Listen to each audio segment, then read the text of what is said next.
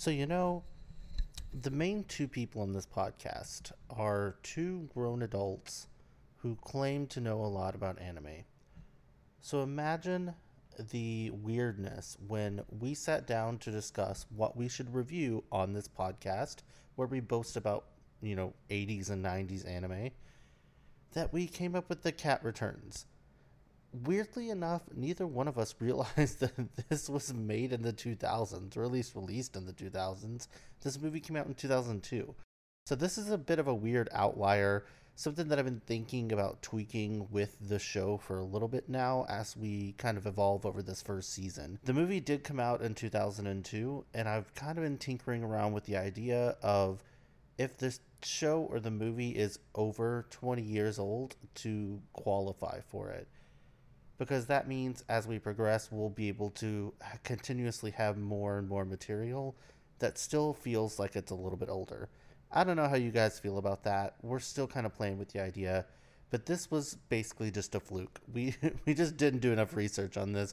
We assumed that because it was a hand-drawn Ghibli film that it was going to be from the 90s, and we were wrong. Anyway, since we didn't want to waste an episode, and we both really do like this movie, we figured we'd have you listen to it anyway. So without further ado, let's hop into this week's episode on The Cat Returns.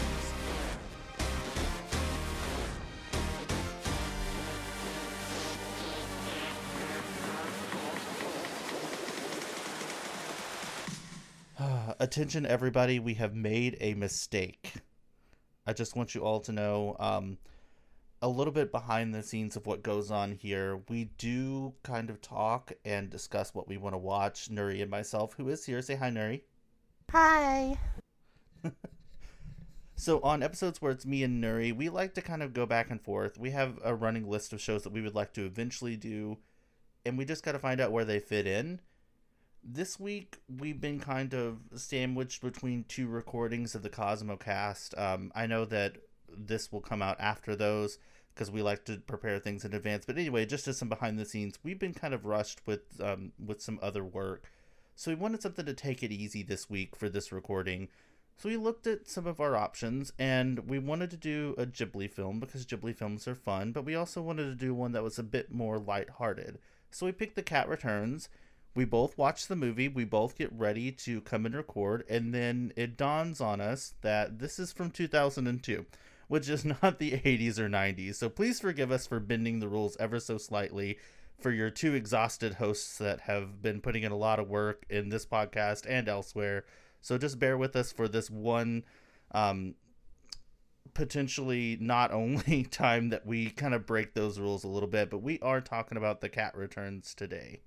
Yeah, I mean, there's a lot going on. And not only that, I mean, to be fair, it's still, at this point, 20 years old. But it's just not from the 80s or 90s. Yeah, and it's still, it's a Ghibli film, so it has that charm to it. So I think that it still fits in with the vibe and the aesthetic that we're going for. It's just a little bit weird that I thought this movie was older, to be completely honest with you. I thought it was like 99 maybe. Yeah, I think the reason we think that is because it's based on of a Heart, which is like even older. It is? I didn't know that. I didn't realize that. Oh, it is a spin-off of Whisper of the Heart. Oh. Yeah, the Baron is from Whisper of the Heart. I don't remember a whole lot about that movie, so I will probably have to go back and watch that now. I didn't realize that was weird.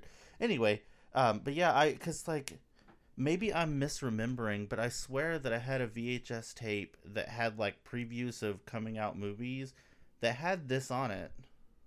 It was the Sailor Moon movie. That's what you're thinking of, because the Sailor Moon movie had this as a preview of The Cat Returns, and then like another one that was something in Wonderland or something like that. Because I remember before Sailor Moon would come on, they would have the preview, and I remember the sound of the song for the other movie that like had like it was another cat thing, because like these two kids would be scratched by cats and they would turn into cats and stuff like that. It was just this bizarre, I never saw it, but I can still hear the sound of the trailer music in my head. Okay, so I'm not crazy. Like it there I did have a VHS that had this on it, which is probably because VHSs really actually lived for a lot longer than people remember them to. They were making VHSs well into the the mid 2000s. So they did stick around for a lot longer than most people remember. So that's probably my bad. I just assumed that because I had a VHS with this preview on it that it was older than it was. The point is that it's still a very nostalgic movie. 2002 was, like we said, 20 years ago at the time of recording of this, so it's still old. And a lot of people are getting triggered by me calling things only 20 years old ancient, but that's the joke. It's like a hyperbole. It's like a obviously over exaggeration of that, so please stop being mad at that. But anyway, this movie is a Studio Ghibli movie, and it is often misremembered as being a Miyazaki movie, but it's actually by Hiroyuki Morita, who is another person that is part of the Ghibli family. This was their only time that they got to direct a movie so far as of this recording. Might change in the future, but yeah, a lot of people just assume that because it's a Ghibli film that it's Miyazaki, which isn't true. There's actually a few films from their collection that were directed by other people because it was a collaborative effort. Right. I mean, obviously he's the most infamous of the directors, and he has spearheaded a lot of the movies, especially the ones that people consider iconic, like Spirited Away, Howl's Moving Castle as well. There's also, what was the other one? Totoro. I also, he directed those ones. I don't know, did he do Mononoke as well? I think he did. Yes. So, Ghibli is a studio. It's not just Hayao Miyazaki's personal animation team. So they do have other people doing directing and stuff like that. So, I mean, I feel like it still has that Ghibli polish where it's recognizable as a Ghibli film, but the tone and stuff of this is much different than I think it should than most Hayao Miyazaki films in a way. Yeah, it's really hard to nail what exactly feels different about this movie than the other ones, but I think if I really think about it, it's more about there's not as much of a sense of impending, not really doom, but something bad is going to happen, because a lot of Ghibli films that are under Miyazaki have kind of a build up to where that there's going to be an obvious turning point to where take Spirited Away, for example. Her parents get turned into pigs and she becomes an indentured servant for this bathhouse, and things just are constantly getting worse for her, but she's growing as a person, and then it hits a turning point to where towards the end where she realizes she needs to become selfless. And it's kind of the same in a lot of the other movies. This movie is much more of a lighthearted adventure. There's senses of danger there, and there's senses of her losing herself, and that's kind of the whole point of the film, is to be confident in yourself. But I don't feel that same sense of doom that is accompanied in some of the other ones that are directed by Miyazaki. It's much more fluffy and light and whimsical, I guess would be a fun word to use for that. Well, I think with kind of to build off of that in a similar vein, with Miyazaki films, kind of it's not a sense of impending doom necessarily, but it's this kind of bittersweet energy to it, because his always seem to end on kind of a bittersweet note. There's obviously exceptions, but I think especially of Mononoke at the end, when he there's that kind of separation. There's always a separation at the end of his movies. Mm-hmm. Where it's that's implied that they'll never see each other again, which is part of life. You're going to meet people who have a huge impact on you that you'll never see again.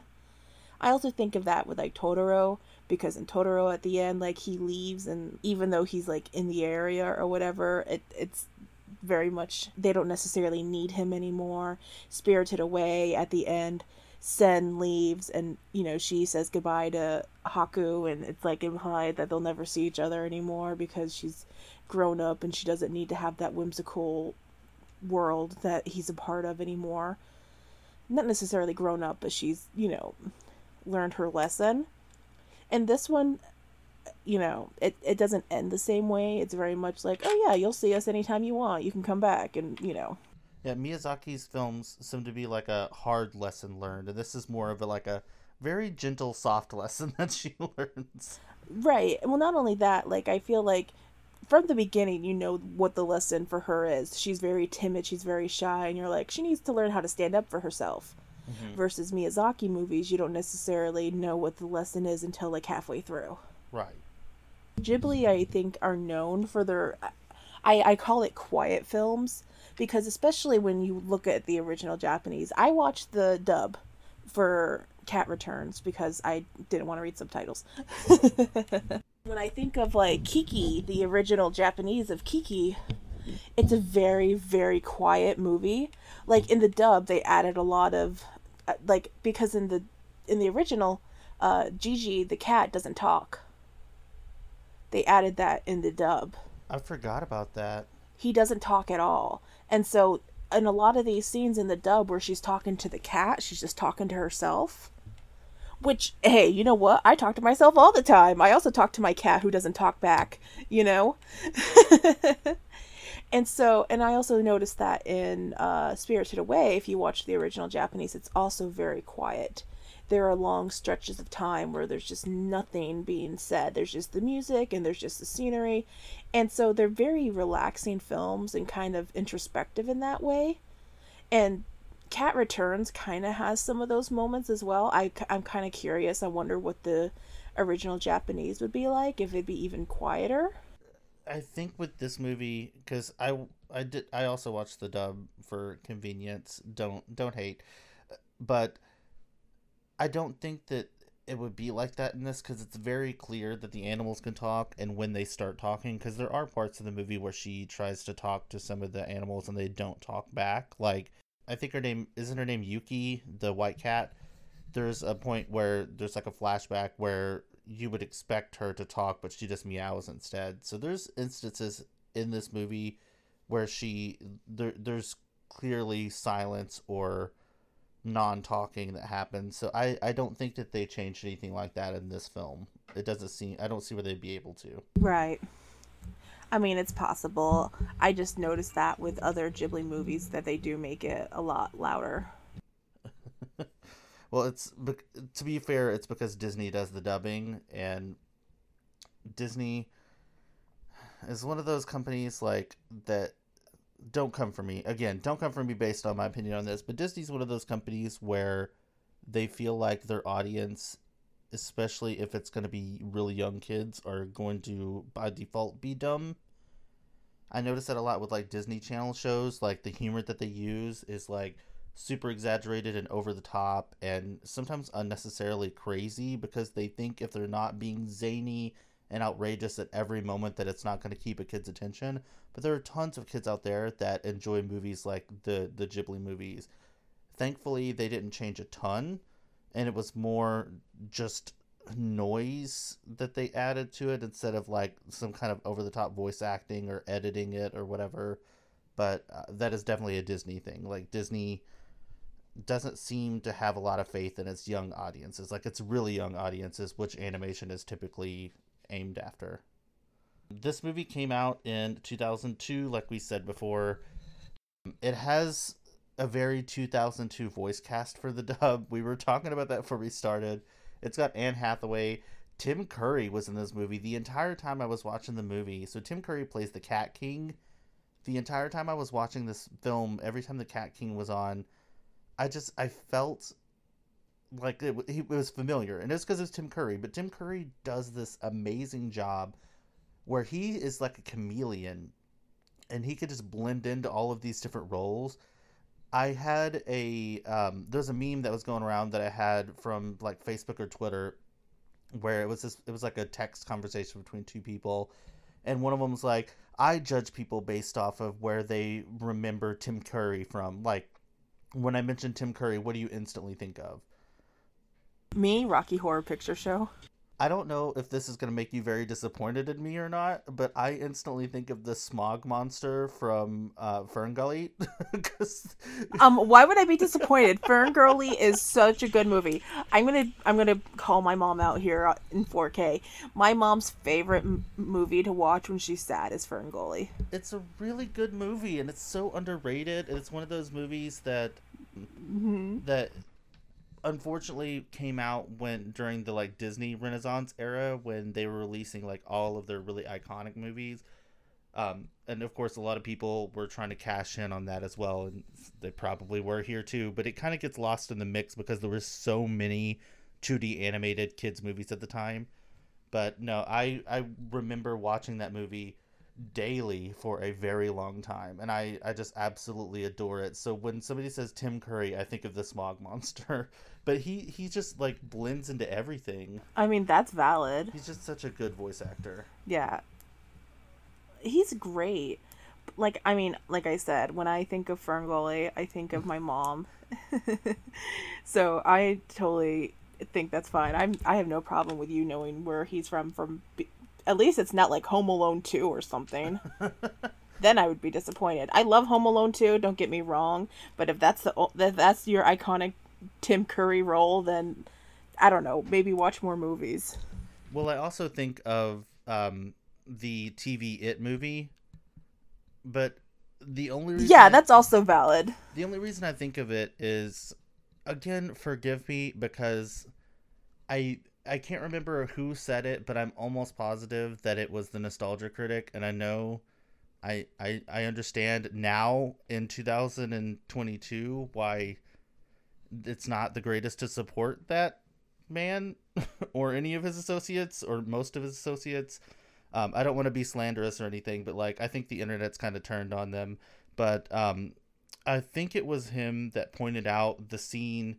There's a scene in the It movie where they're at this library, and they're having like a completely normal conversation, because only these people that saw the clown when they were kids can see him now, and he's like tormenting them, but he's invisible to everybody else. But he is up on this banister in the background, just like cackling and jumping around and laughing and like rocking back and forth and just causing this ruckus. And the actors are having to ignore him doing that because they can't see him.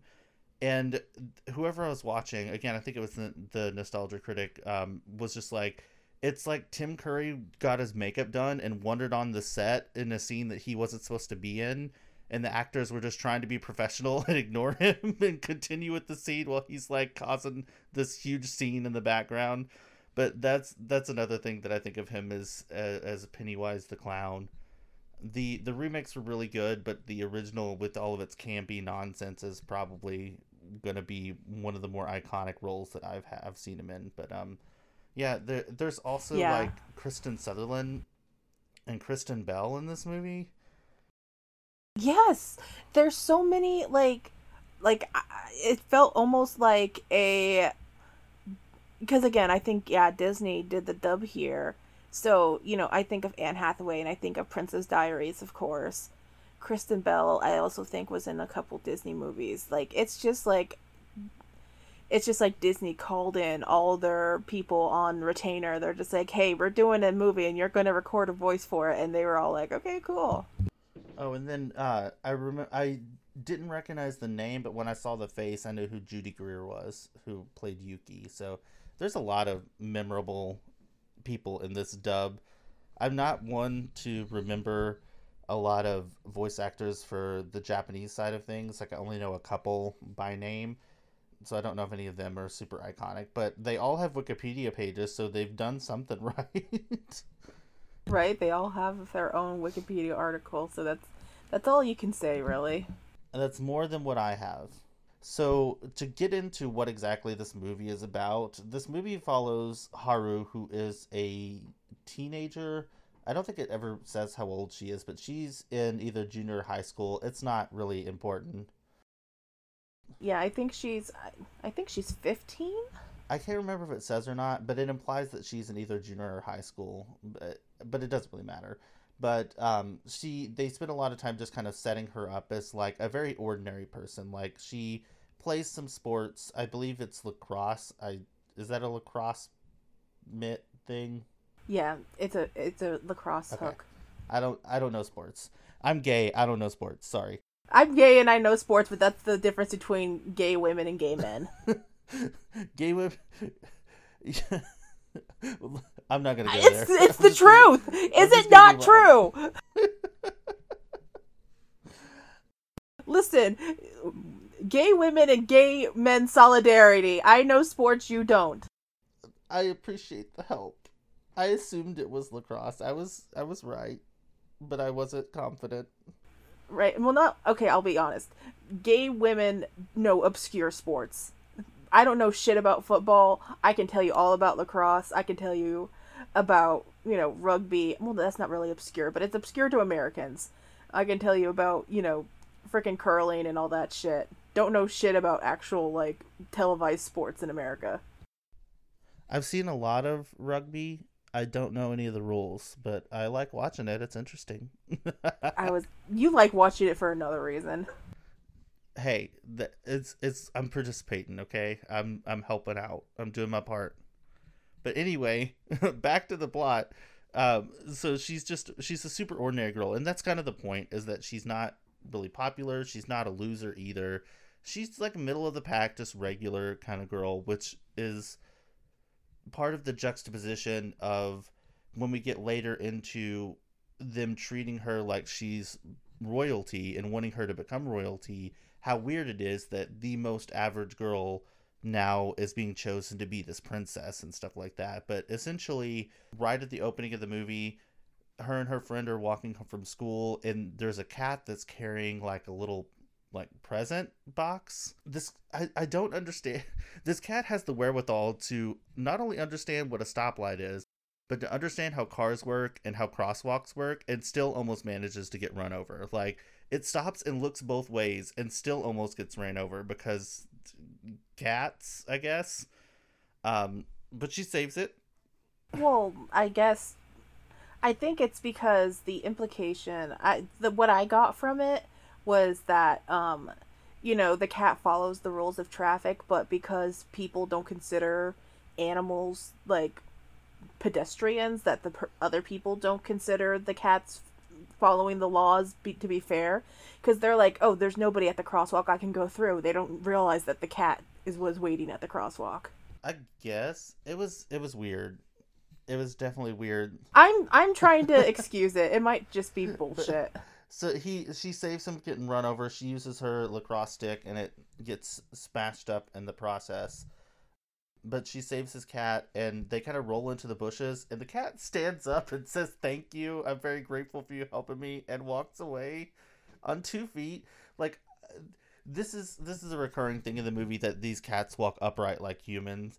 But every time I see it, it's the most jarring thing. Like, there are so many whimsically charming, beautiful aspects of this movie, but walking on 2-leg upright bipedal cats, it freaks me out. And it never will not freak me out. I mean, the thing is that they're bipedal, which normally is fine. Like, I mean, there's been plenty of movies with anthropomorphic cats. I mean, one of my favorite movies is Cats Don't Dance. But they change their posture so they don't look so much like cats. Yeah, these are straight up, like, correctly proportioned cats just standing on 2 legs. Yes. Yeah, like, in Cats Don't Dance, like, they change their anatomy slightly so they aren't quite so cat-like.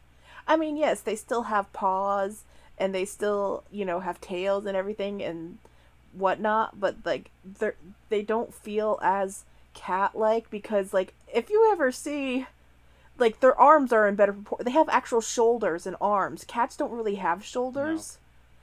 And so in Cat Returns, they don't have that kind of, like, what we consider a standardized, like, humanoid shape. They're still very cat-like, and it's almost, like, borderline Uncanny Valley. It is super Uncanny Valley, and it's very hard for me to look at, but like eventually I get used to it after seeing it, but like these first couple scenes where this happens is so jarring. Yeah, so she saves his cat, it runs off. She kind of is stunned by it talking. I mean, like, it finally a movie showing an actual like real reaction to if you heard an animal talking for the first time after spending your entire life thinking they can't talk.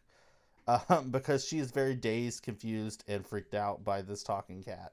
Yeah, well, apparently, like, I realized this later. I guess she's always had the ability to talk to cats. Like, it's not that cats can talk just in general, it's that they can talk to her. Yeah, because her mom brings it up in the next scene. Like, her mom's like, yeah, when you were a little kid, you could talk to cats.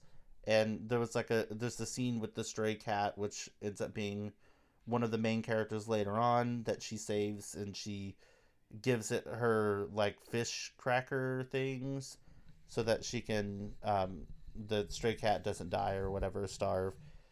And but like this is the weird thing that I was talking about before, where her mom's like, yeah, you've always been able to talk to cats, but in this scene the cat's just meowing at her. She understands what the cat's saying, but the cat isn't speaking English from the viewer's perspective, so it was a little bit weird. Yeah, it might be that might be the mom's perspective. Yeah, yeah, because it was the mom's flashback, so that might be why they didn't have the actual cat talking, and it was probably also to prolong the secretiveness because Yuki is the one that is like talking to her like in a ghostly spectral voice to help her find the cat bureau here in a little bit, and it's like a mystery for a little while of who that voice was. So I guess it was also to like further suspend that, because if we heard her voice, even if Anne Hathaway was trying to sound youthful, we probably could connect the dots a little bit quicker that was Yuki that said that. Yeah. As obvious as it already was anyway.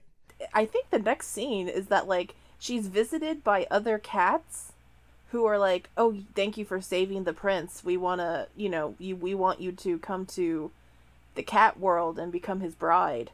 And I'm like, that's a big leap, bro. No, so that's jumping ahead a little bit. So the first night that they come and they do like their little parade down the street. Oh my god, the parade, I forgot. They bring by the Cat King, and the Cat King thanks her and says that they've got a bunch of gifts planned for her. Yeah, so the Cat King tells them, "Oh, we've got a bunch of gifts for you."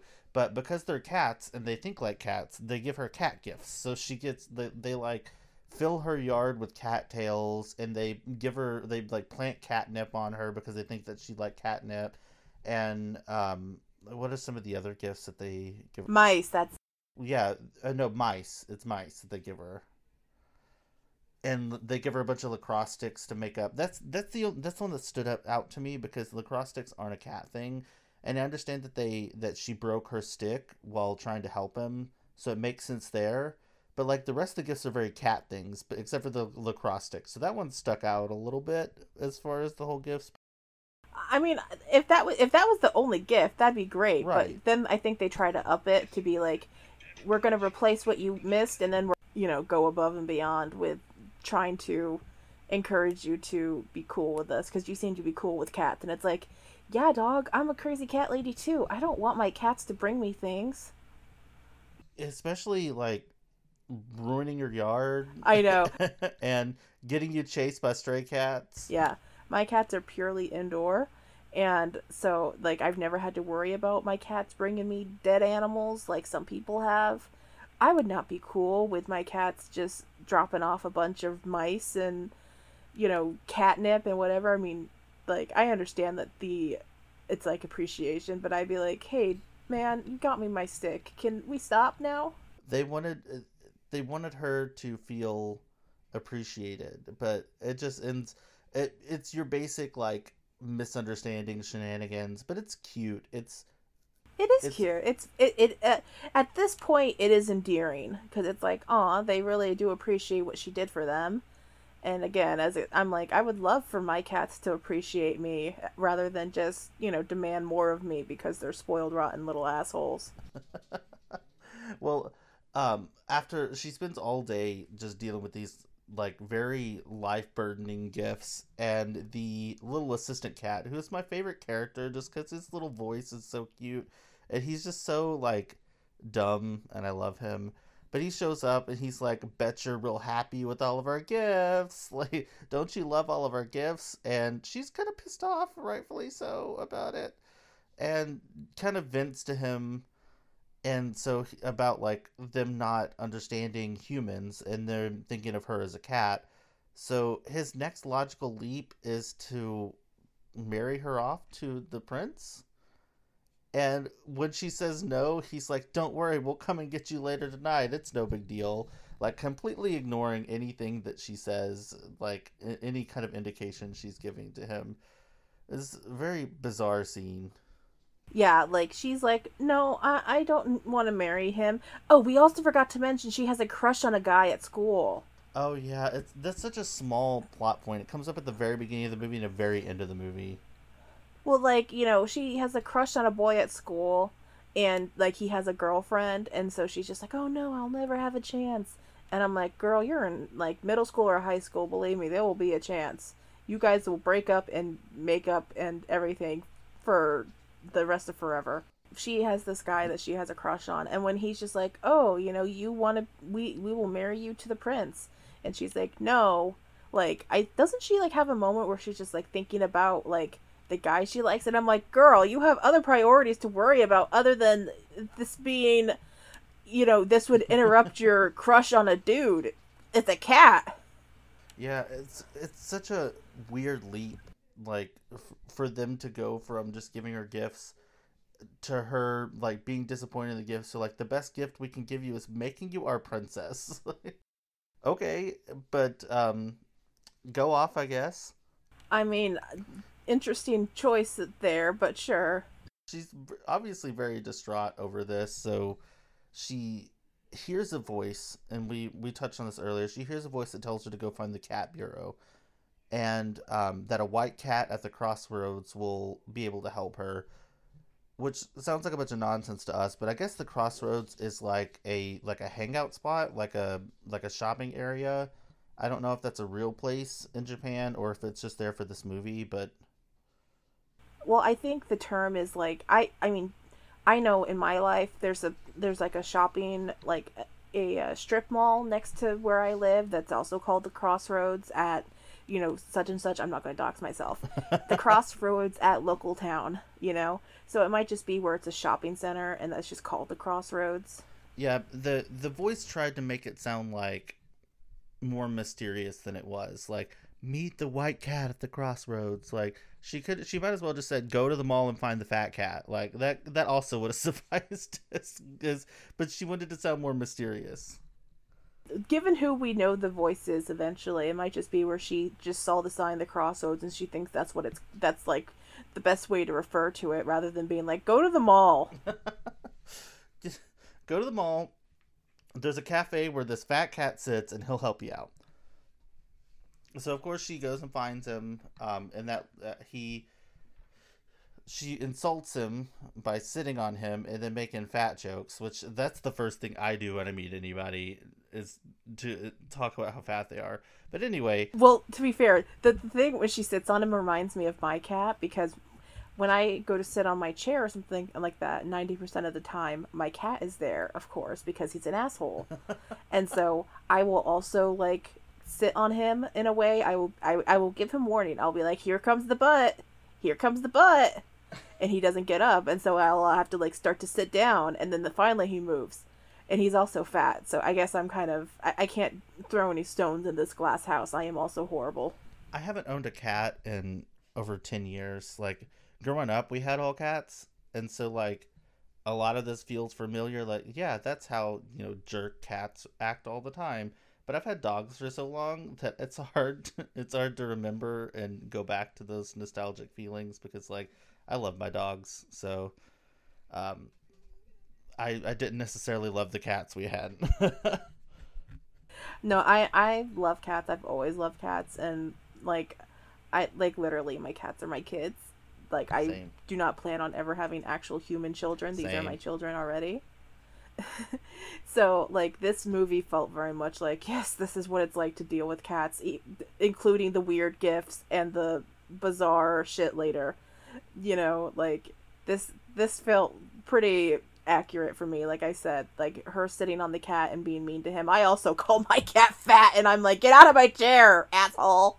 But she was looking for help, so you think she would be a little bit nicer. I mean, you can't be nice to cats. They will walk all over you. You have to assert authority. Bless that. Well, the cat agrees to help her eventually and kind of like leads her down like a bunch of alleyways and stuff until they get to this miniature version of where they were before, like this miniature shopping district.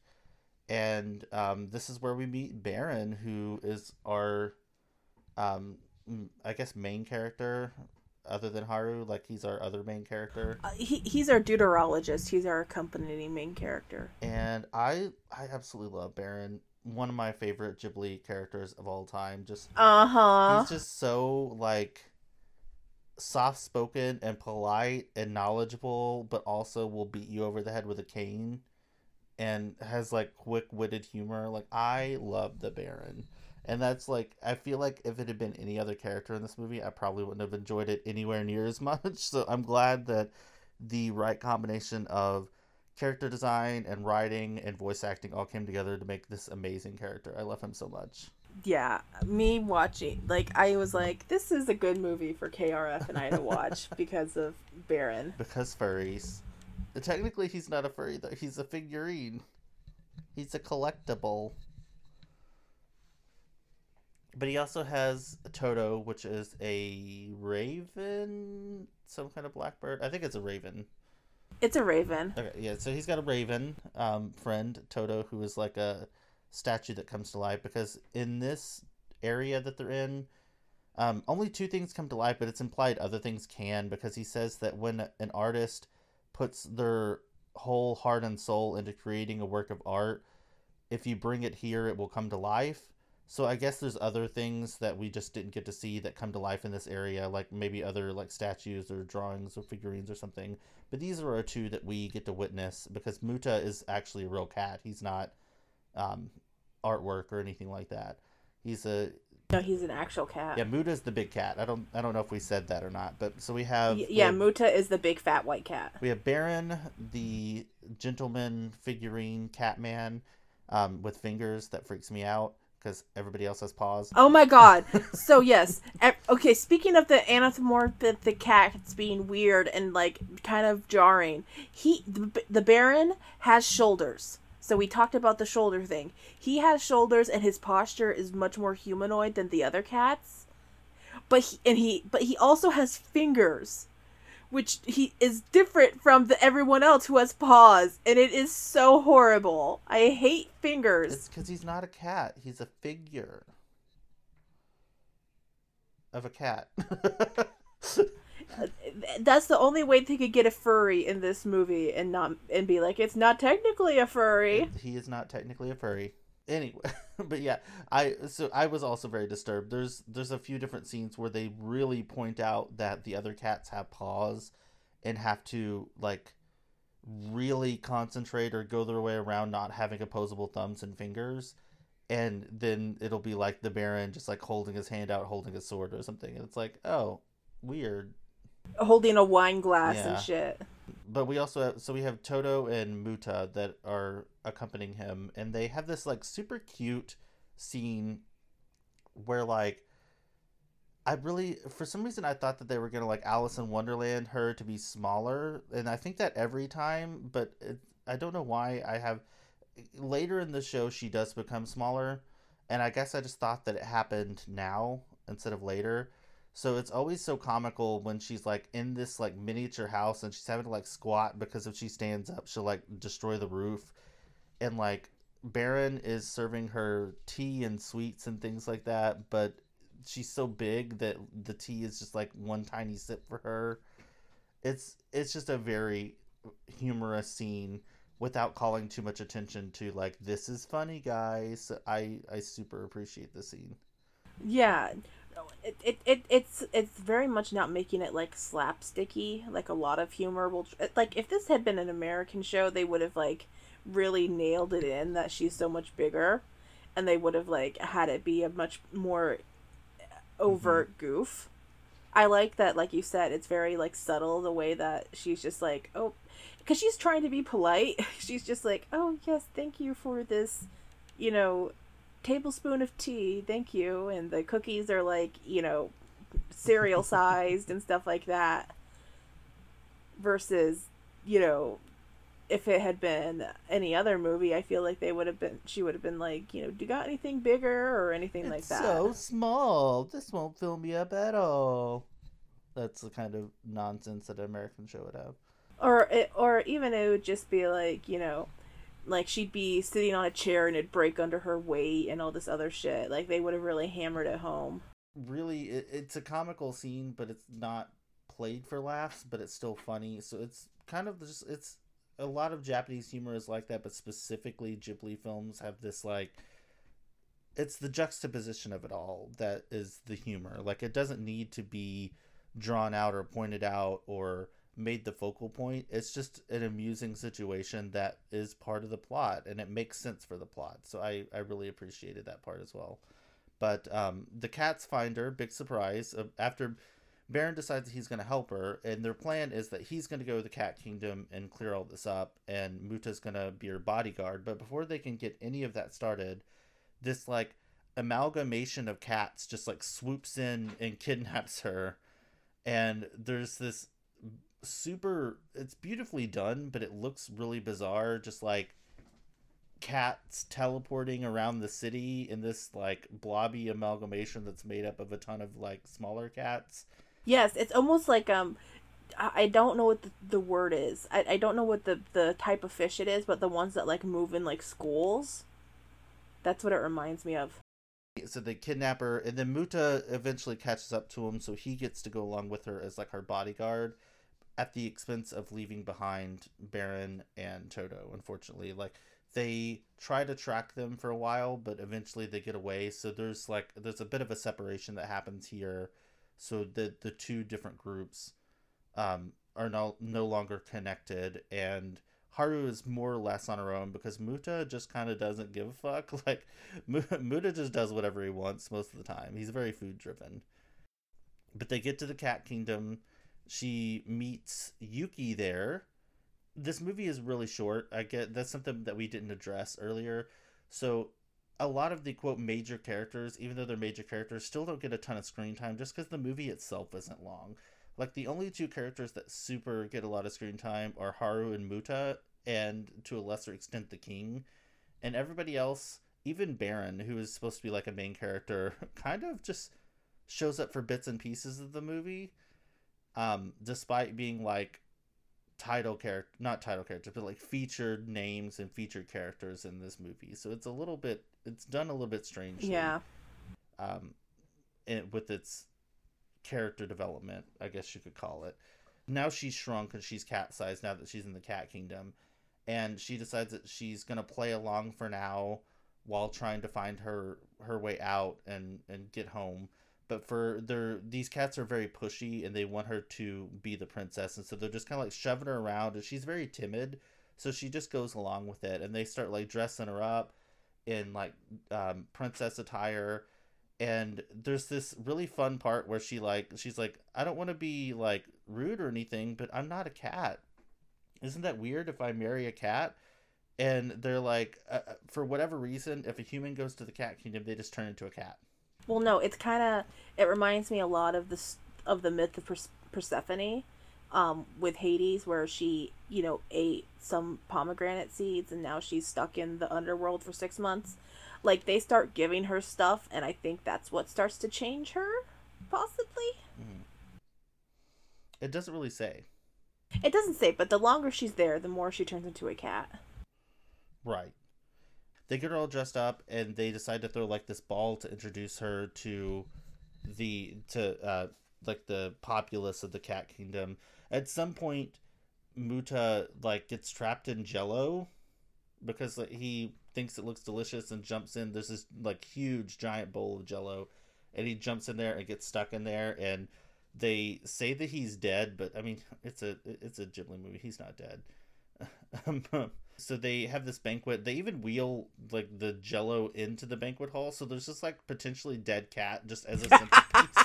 for this banquet. It's so bizarre. This whole movie is just charming yet strange.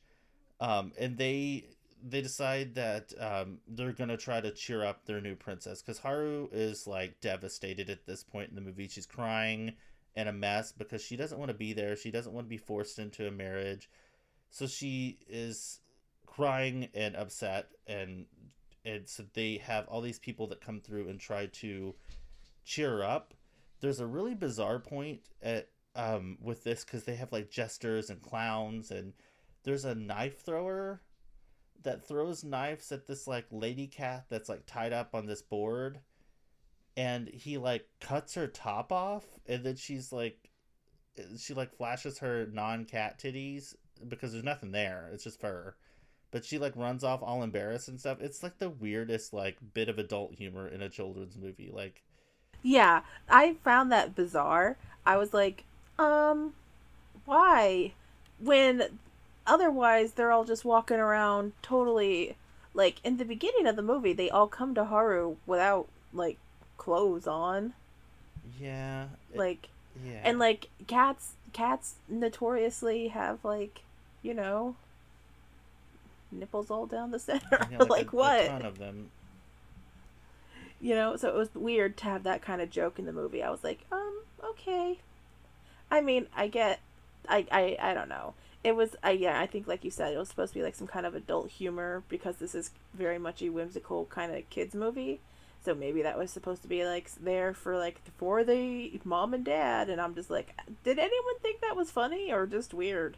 I found it very awkward. I did not enjoy that part of the movie. But what happened immediately after is probably my favorite part of the movie, because the king is very disappointed that this guy screwed up and didn't make Haru happy. So he throws her out, or he throws the guy out the window, like freaking the Emperor's New Groove. Like, I'm sorry, but you've thrown off the Emperor's Groove. And he just like throws this guy out the window, and I don't know if that movie was out at the time yet, because I can't remember when Emperor's New Groove came out, but it really felt like an homage to that. Yeah, maybe. I don't know. It was a very, very. I think of all the humor in the movie, that was the most slapsticky. But I loved that it was good slapstick. Like, it wasn't. Well, I'm not saying it's bad. I'm just saying, like, we just talked about how like when Haru he is big, when not Haru he, oh my god, when Haru is bigger than Muta and the Baron, then it's kind of funny. It's an understated humor. This was like the most slapsticky part of the show. Oh, the Emperor's New Groove came out in 2000, so maybe that was a reference to the Emperor's New Groove. It might have been, because that's such a distinct part of that movie, and like a recurring gag in that movie, which becomes like a mini recurring gag in this movie. So I'm gonna go ahead and say it was an homage. I don't know if it was or not. The other part of the scene that I really like, with the attention to detail, is that they have cat representatives from all over the world. Like, you see cats that have traditional Middle Eastern like headwear the women do. I know that there's a lot of different terms for the headwear, so I don't want to make any mistakes by saying the wrong thing. So I'm just going to be very general with that. We also have like Egyptian Egyptian pharaohs, cats dressed up as that, and just like all different kinds of nationalities and representations like that you would think of with cats around the world, which was pretty interesting. Yeah, I think they also had some that were like in traditional, like I could have sworn I saw like some traditional Chinese wear, possibly. I would have to go back. I'm real big into Egyptian stuff, so I was real focused on the pharaohs. Well, no, I think they had like possibly traditional Chinese. I know they also had. I thought it looked Polish or some kind of Germanic outfit, but it was cool. Yeah, I remember that one. It was really interesting that they had this, like, it's because it's the celebration of their new princess, so they had people from all over the world come back in, because it's implied that a lot of these cats live out in the real world and then come to the cat kingdom for special events. Like, they're not normally at the castle, so it was a really interesting little tidbit there. But Tuxedo Mask shows up to help her out. He says that he's going to make her smile. This definitely not Baron character shows up out of the blue after with fingers, who has been told because the king basically, after throwing two people, because there was another person, I don't remember, I can't remember who the second person was, but he threw two people out the window. And so now everybody's kind of scared to go up and try to make the princess smile because they're worried that they're also going to be thrown out the window. But Tuxedo Mask shows up and steps forward and says that he can by dancing with her. How Haru doesn't realize, like, I understand it's a trope where putting like a mask that only covers your eyes completely masks your identity from the general public. But how Haru doesn't realize that that's Baron is just beyond me because it takes her so long, like an annoyingly long amount of time to realize that this is her friend that's come to save her. So he gives her like the generic, you have to make sure you believe in yourself. If you're in the cat kingdom and you don't believe in yourself, you'll never make it home kind of speech. And he takes off the mask and she's like, oh my God, it's Baron. And I'm just like, yeah, we knew, girl, we knew. But once Baron reveals himself and just announces that he's going to be taking Haru back to the human world, a bunch of chaos ensues. Somebody knocks over the glass dish that had Muta in it, and he breaks out and gets free, and Yuki kind of ushers them over to this like trap door so that they can escape.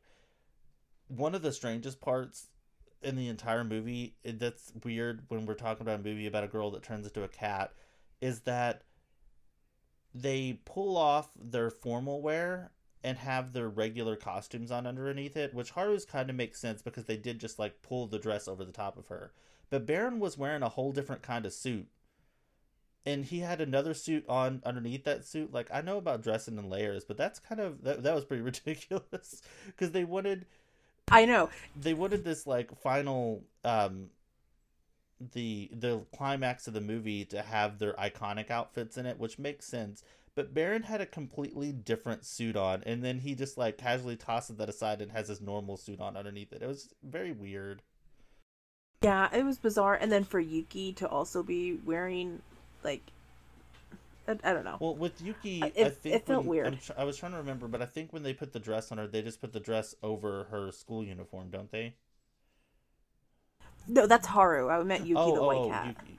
Sorry. What was weird about Yuki? I'm sorry.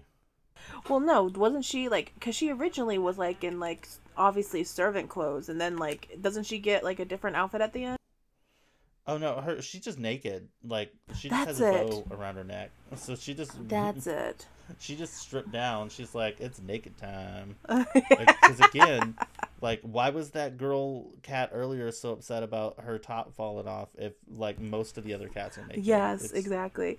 And then like I don't know if this is, I don't remember when it comes up, but Muta is apparently a like bandit or something. Like he's like a wanted criminal because he ate like a whole ocean of fish. Yeah, that's at the very end. They just toss that.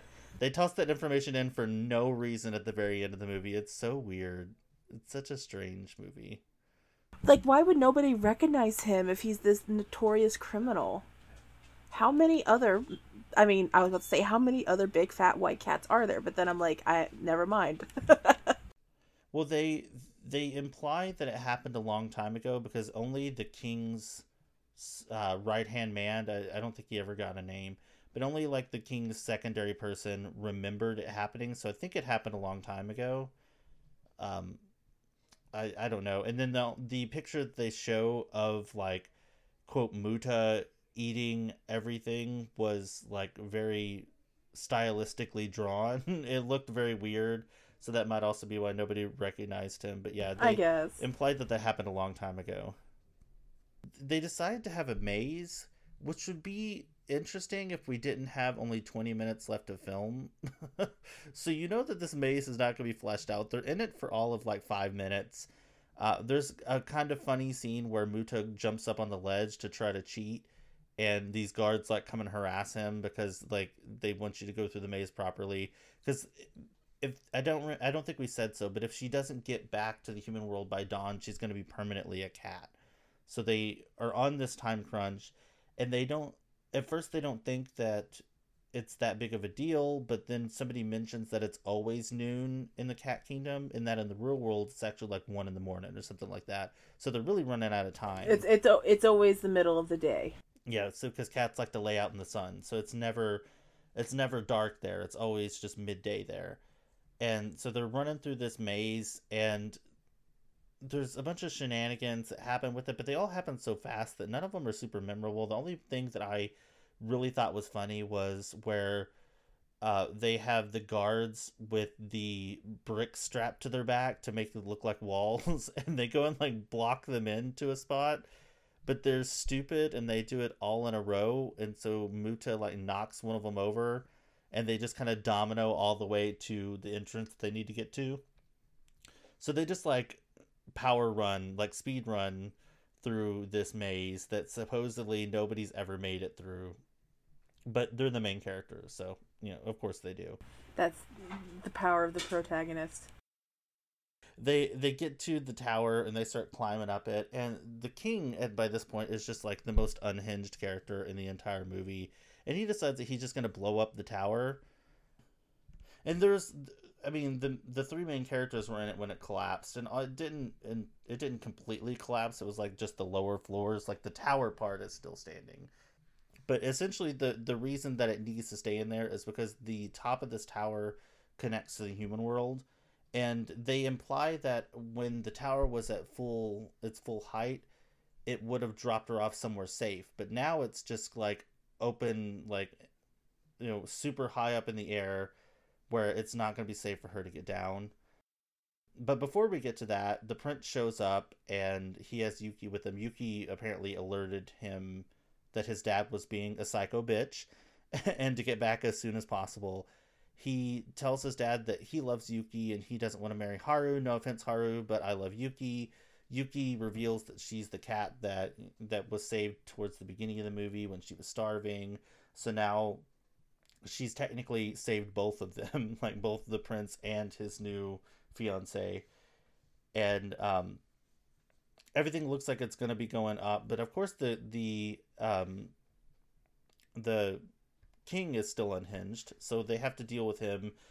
This part really kind of disappointed me because they set it up like it was going to be a cool fight, and it ends up lasting like 35 seconds. Like, they do the classic draw the sword, slash, and then put the sword down, and then like 10 seconds later, the person dies. Only instead of dying, it's just his like fur that got cut off, and now he doesn't have pants or whatever. Like, it was disappointing, but we're running out of time with this movie, so they had to shuffle things along, I guess. Yeah, it was. I was just gonna say it was. It felt very rushed, this final fight. It felt like there was so much going on. Like, they tried to build up the cat world so much that they did not spend any time on the conclusion, really, because it felt like really rushed. Speaking of feeling really rushed, I know that he wanted Haru to marry his son, and I'm still a little confused why because it's implied that the king knew that the prince was in love with Yuki. Did he just not want his son to marry a servant? I don't know, because like he had a quick heel turn there, but my headcanon for it, just trying to rationalize it, is the entire movie he kind of like subtly flirts with Haru. So I think his intention the whole time was to have Haru be his bride the whole time, because I think, like you said, he knew that his son wouldn't want to go through with it. And the fact that he just like on a dime turned and was like, okay, that's fine, you can marry Yuki, it's no big deal, now I'll marry Haru. So I think that he had like a feeling that that was going to be the end result anyway, because he kept like winking at her and smiling at her and calling her babe and just, yeah, that was weird. Yeah, so I think that might have been his plan. I wish that if that was the case, they would have either leaned in harder or just explicitly, like said it, like his like right hand man said, "Oh, your plan it went exactly as you planned," or something like that, to give us a little bit more context. But yeah, it was a very bizarre turn of events there at the end. But Baron wasn't going to let that shit happen anyway, so it doesn't really matter. So they make it to the top, and she gets out there and she finds out that now, like, she's thousands of feet in the air above the city, where the exit to the human world is. And she tries not to fall, but she does, and so they do this like free falling thing. And Toto, who has been mysteriously missing for the entirety of this film from his introduction, has been missing, shows back up. Well, you can't have a bird go to the cat world? Why not? Because he would be killed. He's a bird. I mean, he could have, I don't know, he could have been a nice bird. He seemed nice. I'm saying that cats would kill him. That cats are absolutely predators. It's fine.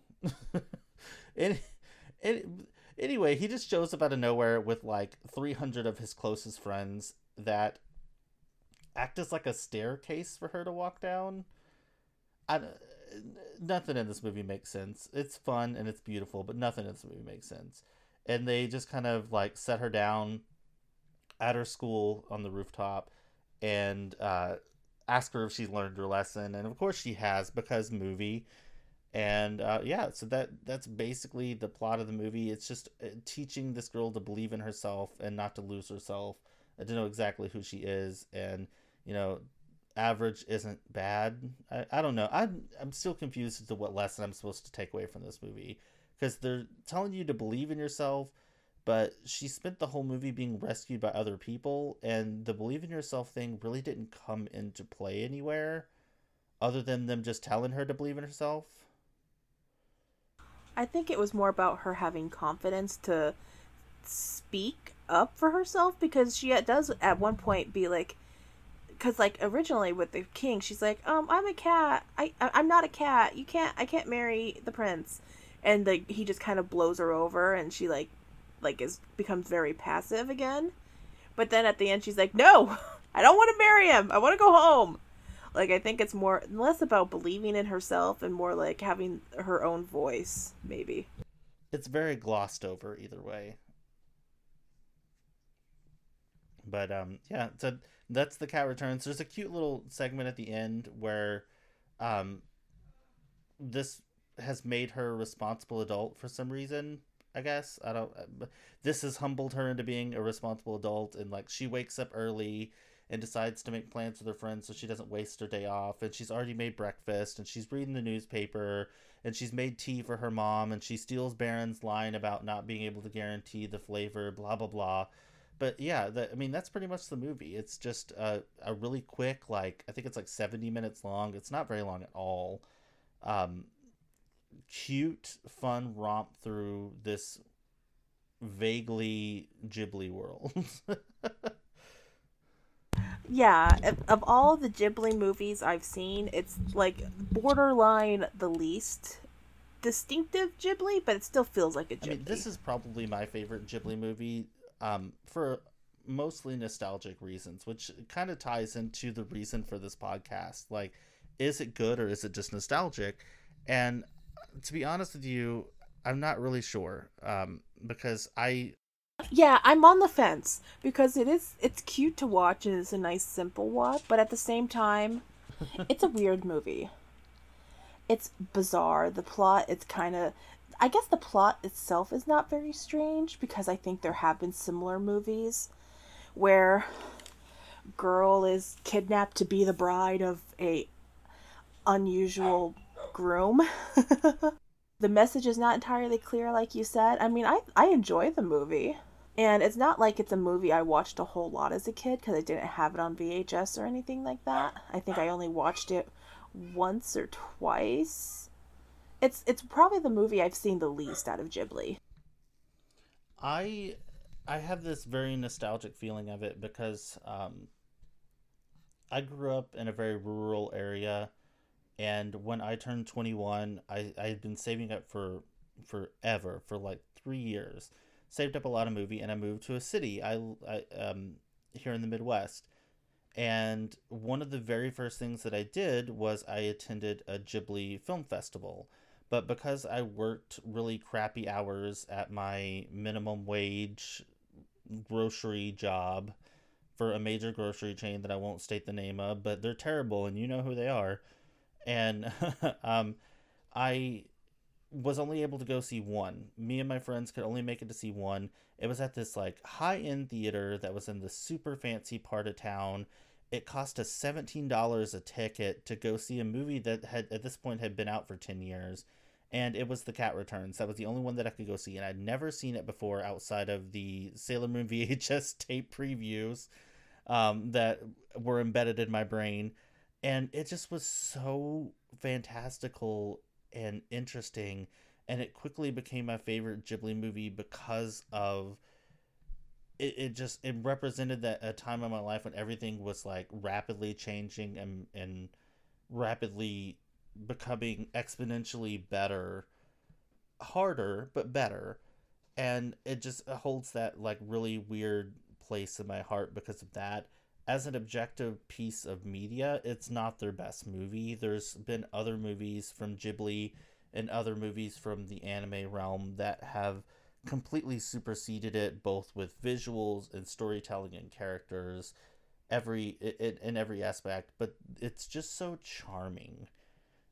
It's hard to deny how charming this movie is with its music and with its voice talent, both in English and Japanese, and with its characters that don't need a lot of explanation. Like they put so little explanation into anything in this movie, but it doesn't really feel like it needs it outside of a couple of like little points that we nitpicked earlier.